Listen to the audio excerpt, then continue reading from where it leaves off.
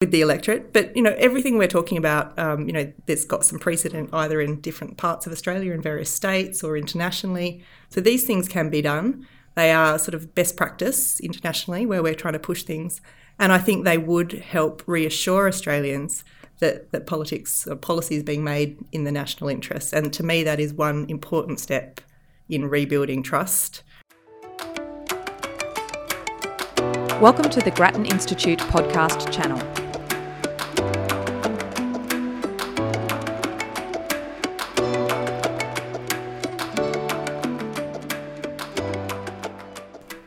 Welcome to the Grattan podcast channel. I'm Paul Austin, the editor at Grattan Institute, and today we're discussing the state of Australia's democracy, no less. We're living through a remarkably volatile era in Australia. Politics is on the nose, trust in government is on the decline, and our democratic institutions are under stress. So what's going on, and what might we be able to do to rebuild trust and ensure our political system is robust enough to produce the best policies in the public interest? To wrestle with these questions, I'm joined by not one, not two, but three experts in the field. Firstly, Grattan Institute Associate Carmela Shivers. Hello. Welcome to you, Carmela. I'm also joined by Grattan Senior Associate Kate Griffiths. Kate, welcome. Thanks, Paul. And finally, we're joined by the Director of Grattan's Institutional Reform Program, Danielle Wood. Hi, Danny. Hi, Paul. Now, the three of you have spent the better part of this year researching and writing an important new Grattan Institute report called Who's in the Room? Access and Influence in Australian Politics, which aims to chart a better path to a better politics in Australia. We'll get to the recommended reforms soon, but first, Danny, can I ask you, why did you see the need to do a report on the state of our democracy? Well, there was a couple of reasons. I think, first of all, at Grattan, we spend a lot of time thinking about analysing, advocating for public policy change. And you don't have to be in the public policy space for long to see that often well-resourced interests on the other side of the debate can often take good policy off the table or manipulate policy in their favour. So we were interested in the way in which policy processes are sometimes derailed by special interest groups. The other backdrop is the one you touched on in your introduction about falling trust. Mm-hmm. So we spent a lot of time in our previous report looking at why the minor party vote was rising, and one of the reasons that seemed to be behind that, or a very important reason, was falling trust in government. And in fact, government at the moment has the lowest levels of trust at any point since 1969, at least in the Australian electoral study. So trust is at an all-time low, and I think one of the reasons that sits behind that is cynicism about policy-making processes and whether policy is being made for the few, not the many. Okay, and paint the big canvas for us. What have you discovered in preparing this report? Well, what we did was to look at the different levers of influence, so the way special interests try and influence the policy debate. So we've looked at political donations, we've looked at lobbying, we've looked at businesses and unions and not-for-profits hiring former ministers or staffers to try and build their connections. We've looked at public campaigns. And the overarching feel, I think, is that often we've got very poor transparency around influence and access in our system, particularly at the federal level, and also the rules and regulations that are there to try and ensure that groups don't have too much influence are often weak and poorly enforced. But is there really a problem? Just persuade me, because Australia's democratic system is admired around the world, is it not? Our democratic system is strong, and we're not talking in our report about outright corruption, which is the problem in some other countries. The clear, I give you money in return for a political decision. What we're talking about is kind of the grey area of undue influence. Mm-hmm. So the idea that money and connections can get you more access with policymakers and perhaps have an influence over policy decisions. And that's something, even if it only happens occasionally, we should all be concerned about. All right, so you've mentioned access and you've mentioned money. I want to drill into some of those problems now. Kate, you've worked extensively on a fascinating chapter in this report, which is headed The Access Problem in Australian Politics. Describe that problem for me. Sure, Paul. So there's really three big risk factors around access in Australian politics. The first is the secrecy around access. So there's a lot we don't know.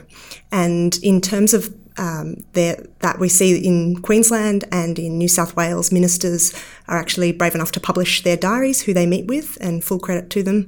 But we don't see that at the federal level. So we can't see who our federal ministers meet with. The second big risk factor around access is to do with the imbalance. So for the meetings that we do see, we see a heavy skew towards what we call high regulation businesses. And they are businesses in industries like mining, property development, gambling, transport, the sorts of industries where government policy decisions make a big difference to the bottom line. And it's not surprising that these businesses are the ones knocking on doors. Mm-hmm. What's worrying, I guess, about it is how few meetings are going to other groups. We know there were very few meetings for unions, for other businesses, for consumer and community groups. I would add, though, that unions we know have other access channels, particularly, obviously, within the Labor Party. So it's really the lack of consumer and community voices that we're concerned by. And then just on the third risk factor, what we see is that access does actually seem to pay off in terms of influence sometimes. So we've seen several examples of peak bodies, of individuals, powerful individuals, and some of these high regulation businesses blocking reforms that would have had broad public support, or with a seat at the table to regulate their own industry, or even pitching kind of unsolicited proposals, new projects. For example, a new Sydney casino James Packer's pitched.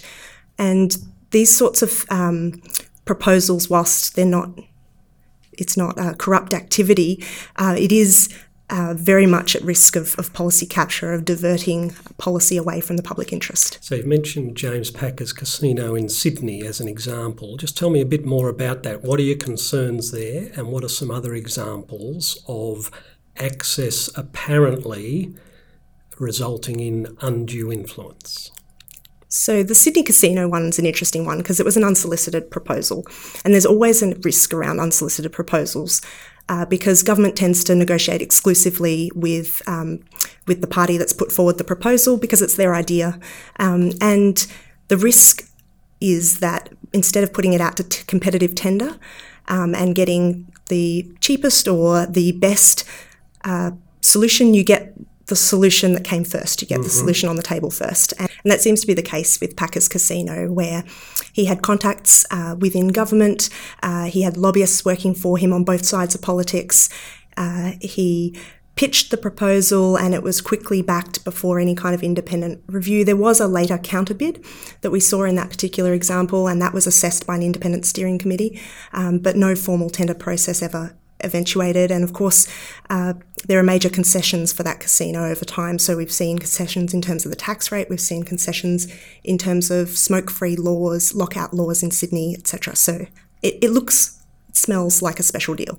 Okay, you also talked about industry being around the table when regulation and policy for that industry is being decided. Surely that doesn't happen in Australia. Unfortunately, it does, yeah. And a colleague of ours, Stephen Duckett's written a bit on this in terms of the pharmaceuticals industry and how pharmaceuticals are priced in Australia.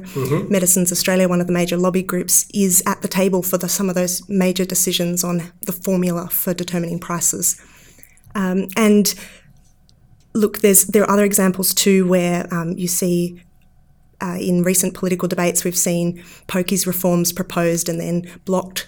We've seen, obviously, climate change policy has been a mess for a decade, and part of that... You were suggesting to me that the pokies industry is a powerful lobbyist. What's the evidence there? So the pokies industry donates in timely ways, and I'm sure Carmela can tell us a bit more about that. But they also... they're also particularly in the room in the sense that the gambling industry makes up less than 1% of the Australian economy, but it is gaining sort of 5-10% of business meetings. So doing very well, punching above its weight. Okay, we will get to Carmela on the money issue very shortly, but as well as talking about who's in the room, you talk about the revolving door that goes into that room. Tell us a bit more about that. What do we mean by this revolving door in this context? Sure. So the revolving door is the idea that, or the reality that many ministers, after they leave politics, move into lobbying roles, and many lobbyists move into politics, whether that be as a ministerial staffer or a political appointment. So we see this kind of coziness, I guess, and the revolving door phenomenon has been growing. So in the last 6 years, we've seen it jump from about a quarter of lobbyists who are registered to about a third of lobbyists. And we kind of know that there are many more out there because there are lots of former ministers who don't count and under the definition of a lobbyist. And then we've also seen, whilst there are some rules in place to restrict this movement, so to delay the movement of a minister, for example, into a lobbying role, there's supposed to be an 18-month time period where they wait before lobbying, and that has been breached on many occasions. We've seen lots of examples of that, essentially because there's very little, there's really no penalty available when a minister's left politics. Essentially, they sign up to or commit when they become a minister to not lobby for 18 months afterwards, but once they've left that position, they can go ahead without a reprimand from Parliament, it seems. Okay, so Carmela, can I bring you in here, please, because I want to talk about money.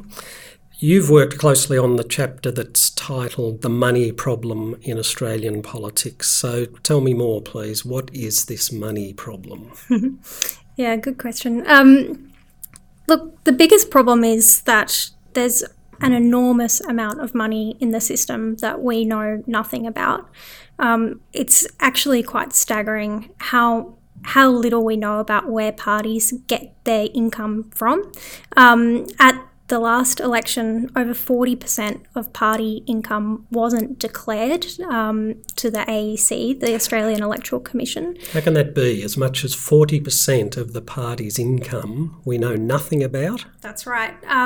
Our disclosure threshold in Australia is relatively high by international standards. Parties only have to declare donations of $13,800 or more. And so probably what's happening is a lot of that income is donations under the threshold. Now, some of that is probably coming from mum and dad donors who are contributing small amounts to their favoured political party. But there's also a risk that some of that funding could be coming from what's called donation splitting, which is where smaller or large donations are split up into smaller ones, and parties don't need to declare those on their returns to the Australian Electoral Commission. And we've found evidence of that, or we suspect that that's what's going on? We suspect that might be part of what's going on, and there are plenty of other commentators who have made that point as well. The Senate inquiry on political donations earlier this year pointed to this as potentially being a problem. I think the real issue is that we just don't know where that funding has come from. And if it is the case that it's sausage sizzles and mum and dads, then it's potentially not a problem at all. But it could also be this other income, donation splitting, and that's a really big problem. Okay, so we don't know about 40%, which seems quite remarkable, but presumably we do know about 60%. What do we know of where the money comes from for Australia's political parties at election time? Yeah, so at the last election, about 30% of party receipts came from public funding, and that's from the Australian Electoral Commission and also state electoral commissions. And then the remainder is declared private income. That's donations. There were $43 million worth of donations at the last election. Declared donations that we know about. That's right. To all the parties? To all the parties, yeah. And the rest is what's called other receipts, which are declared private income that is not technically a gift. So it could be payments for a service or income from investments. And sometimes the parties declare strange things like ATO tax returns and things like that as well in the other receipts category. So who are some of the biggest donors and to which parties? What we do know is that declared private funding is remarkably concentrated. So declared donations in particular, 5% of donors gave more than 50% of all declared donations. And the biggest donors are unions like the SDA, the Shoppies Union, the CFMEU and United Voice. And there are also Friends of the Liberal Party like mining magnate Paul Marks. And there are also sort of mysterious organisations like Ausgold Mining Group, which is run by a lady who set up a foundation called the Julie Bishop Glorious Foundation last year. Remember it well. Yeah.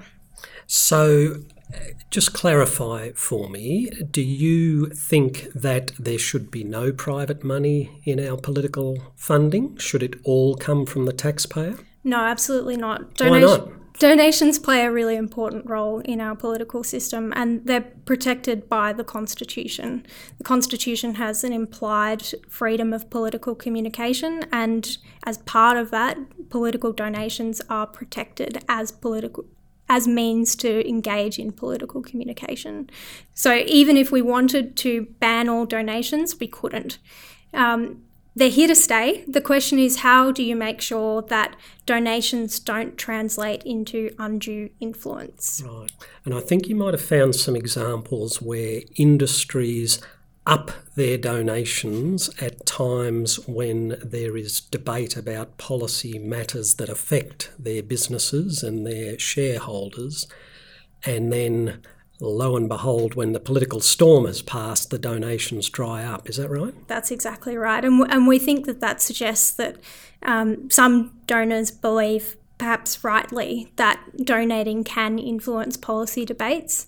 A pertinent example comes from the gambling industry. In 2010, Julia Gillard agreed with Andrew Wilkie to bring in legislation to protect problem gamblers from the impact of pokies machines. And shortly after that, donations from the industry went from about $200,000 to the coalition up to nearly $1 million the following financial year. And then came back down after the... That's right. And then after the storm passed, they returned back to similar levels from before the change. So Danny, can I bring you back in here? One of the final chapters of the report is about a different issue, I think, about the battle for the hearts and minds of Australians. So this is upfront. This is outside of those dark, shadowy rooms. This is upfront campaigns for people's support and for people's vote. What do you mean that there's a problem with this battle for the hearts and minds of Australians?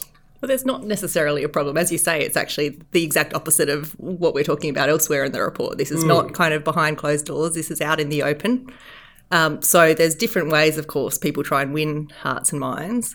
The first could be through a big public advertising campaign, and probably the most iconic example of that is the mining industry campaign against the mining tax, where they spent, I think, $20 million campaigning, although they reportedly had a budget of $100 million. But they got a deal on the table before they moved into the full attack mode. And there's many other examples, of course, of people running those sort of big public campaigns. And we might come back to it when we talk about the recommendations, but if you move into a world where you start to cap political spending by the major parties, you do need to think about what you do with third-party spending and those types of campaigns as well, because the risk is, of course, third-party money gets diverted. So instead of going to the political parties, it goes into third-party campaigns. So you might have to look at that as part of a broader set of reforms to donations. But what's wrong with me turning on my TV or listening to the radio and hearing a political campaign by a third party, which I can make up my mind about? Well, there's one risk is misinformation, of course, if people are putting out material that's misleading in some way. Sure. And that can actually be a risk. It's less often a risk in terms of public advertising, because there's various rules around misleading the public. It sometimes happens, though, when campaigns are run to try and influence journalists, and there'll be things like commissioning economic studies that might come up with some big numbers about why you wouldn't want to change policy. And often the media doesn't drill down on that work as much as they could. And you can end up with, numbers which have little bearing on reality floating around in the public debate. So this rings a few bells. There's been some examples of this recently, haven't there, Danny? So this is an issue dear to my heart. We did some work on negative gearing, and since then the industry, or various players in the industry, have commissioned consulting reports saying, there'll be Armageddon in the property market if negative gearing changes go ahead. Often these are coming from black box models. They're very difficult even for experts on the other side to interrogate. And journalists sometimes will kind of run those big numbers with very little sort of caveats or checks on the veracity of the claims. All right, so I want to get to the hard part now. You've all managed to convince me that we have a problem here, or indeed a whole suite of problems. But the big and the difficult question is, what can or should we do about it? Have you got some thoughts about that, Danny? Yeah, we have a number of recommendations for what needs to change. We focus, first of all, on improving transparency in policy making. I think a lot of the problems that we've identified with donations, with lobbying, with the revolving door, come about because the public and the media have very little visibility over some of these issues. How do we improve transparency in these dark rooms and behind those closed doors? Can I ask you that, Kate? Absolutely. So one of the things we could do is start to publish ministerial diaries like Queensland and New South Wales already do. So that would tell us who federal ministers are meeting with, and what that does is that it gives the public, it gives the media, and it gives the Parliament itself the opportunity to call out when, for example, a politician is meeting only with one side of the debate. And so it sort of starts to address some of the imbalance that can happen with those big public spending campaigns, for example, that Danny was mentioning, and some of the imbalance that can happen behind closed doors as well when you're only meeting with one side of the debate. I think one of the other areas that we could provide some more transparency around is who has regular unescorted access to Parliament House. And it's this sort of privileged orange pass which exists. There's 1,750 people who have one of these, and we don't know who they are. But how do I get an orange pass?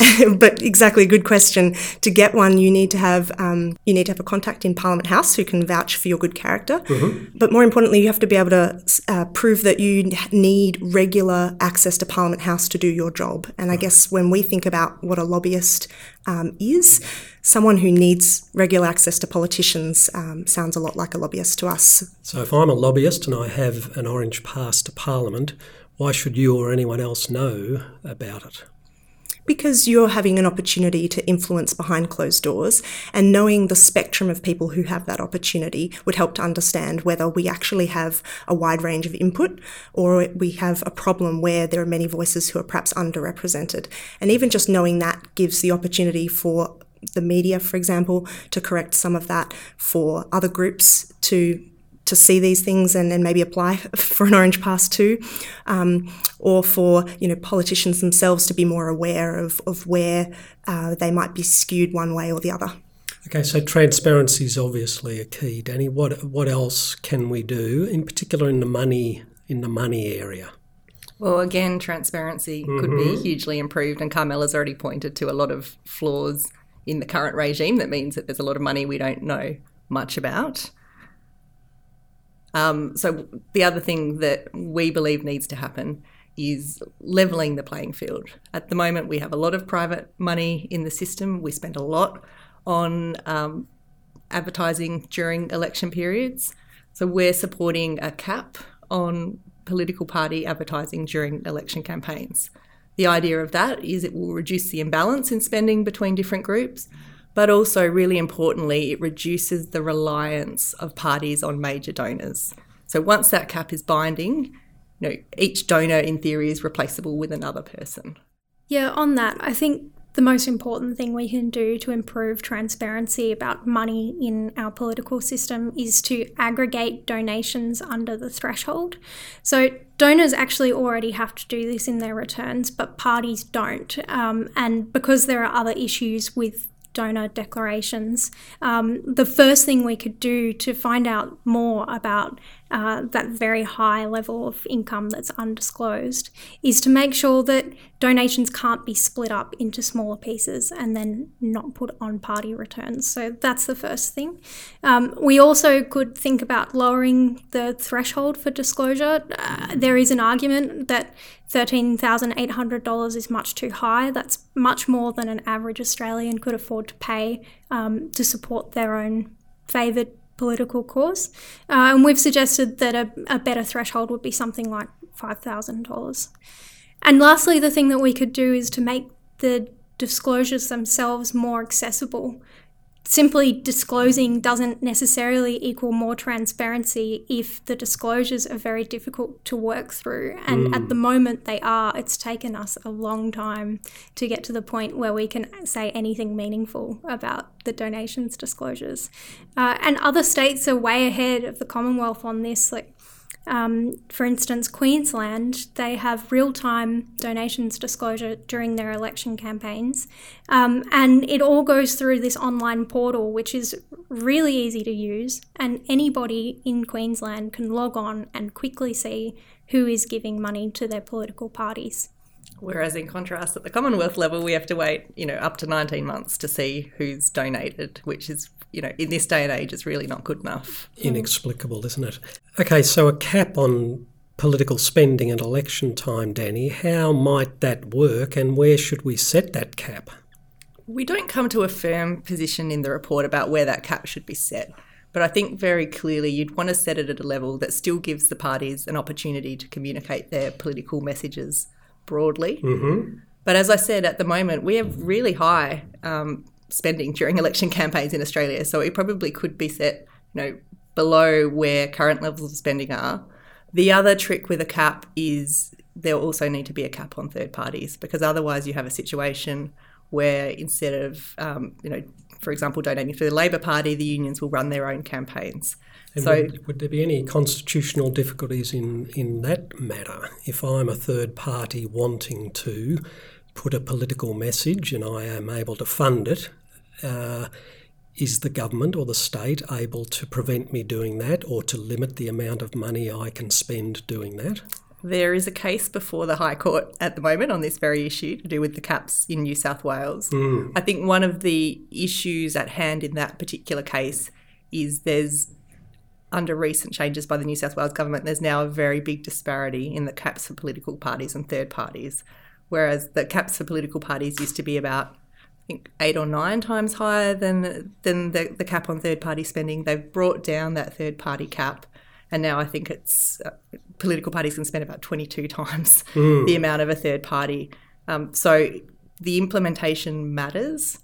You want to make sure political parties will need to have a higher cap because they're the key players in the elections and the ones that need to be getting their voices out there, but you don't want to introduce so much of a disparity between political parties and third parties that you're not allowing others to put their views into the public domain and potentially giving yourself problems in the High Court. Okay, and a final issue that I would like you to address, politicians' behaviour and in particular misbehaviour. Is there more that we can or should do in that field? Kate? There absolutely is. So ministers have a code of conduct, as do lobbyists, but not other parliamentarians. And that means there's no rules around gifts, hospitality, around sponsored overseas trips. And we do see that backbenchers and shadow ministers are offered these things. So the problem with these sorts of things is that they do create a sense of reciprocity or a risk of that. And what we'd like to see is just some clarification around these kinds of conflicts of interest. So a code of conduct for parliamentarians would be a good step in that direction. We could also vastly improve the administration of the existing codes, which would be around separating them from Parliament and from the Prime Minister's office and moving the administration to an independent body. So independent administration of the codes is really key, and that could take a number of forms. We would suggest it'd be a good idea to have an ethics advisor, for example, so that parliamentarians can actually seek advice when in doubt.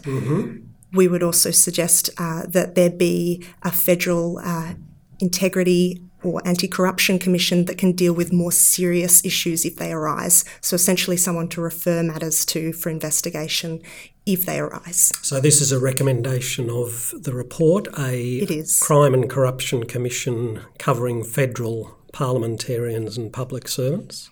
Others have looked at this issue in greater detail, so we defer to them on the specific model. But what we suggest is essentially that Parliament review a model for such a body that could be both the gateway for whistleblowers, for example, for tips and complaints about potential misconduct, and a way of investigating issues when they arise, because currently there isn't a body to do that. There is a real gap in our federal integrity system there. Danny, can I ask you to sum up for us and answer a question that intrigues me?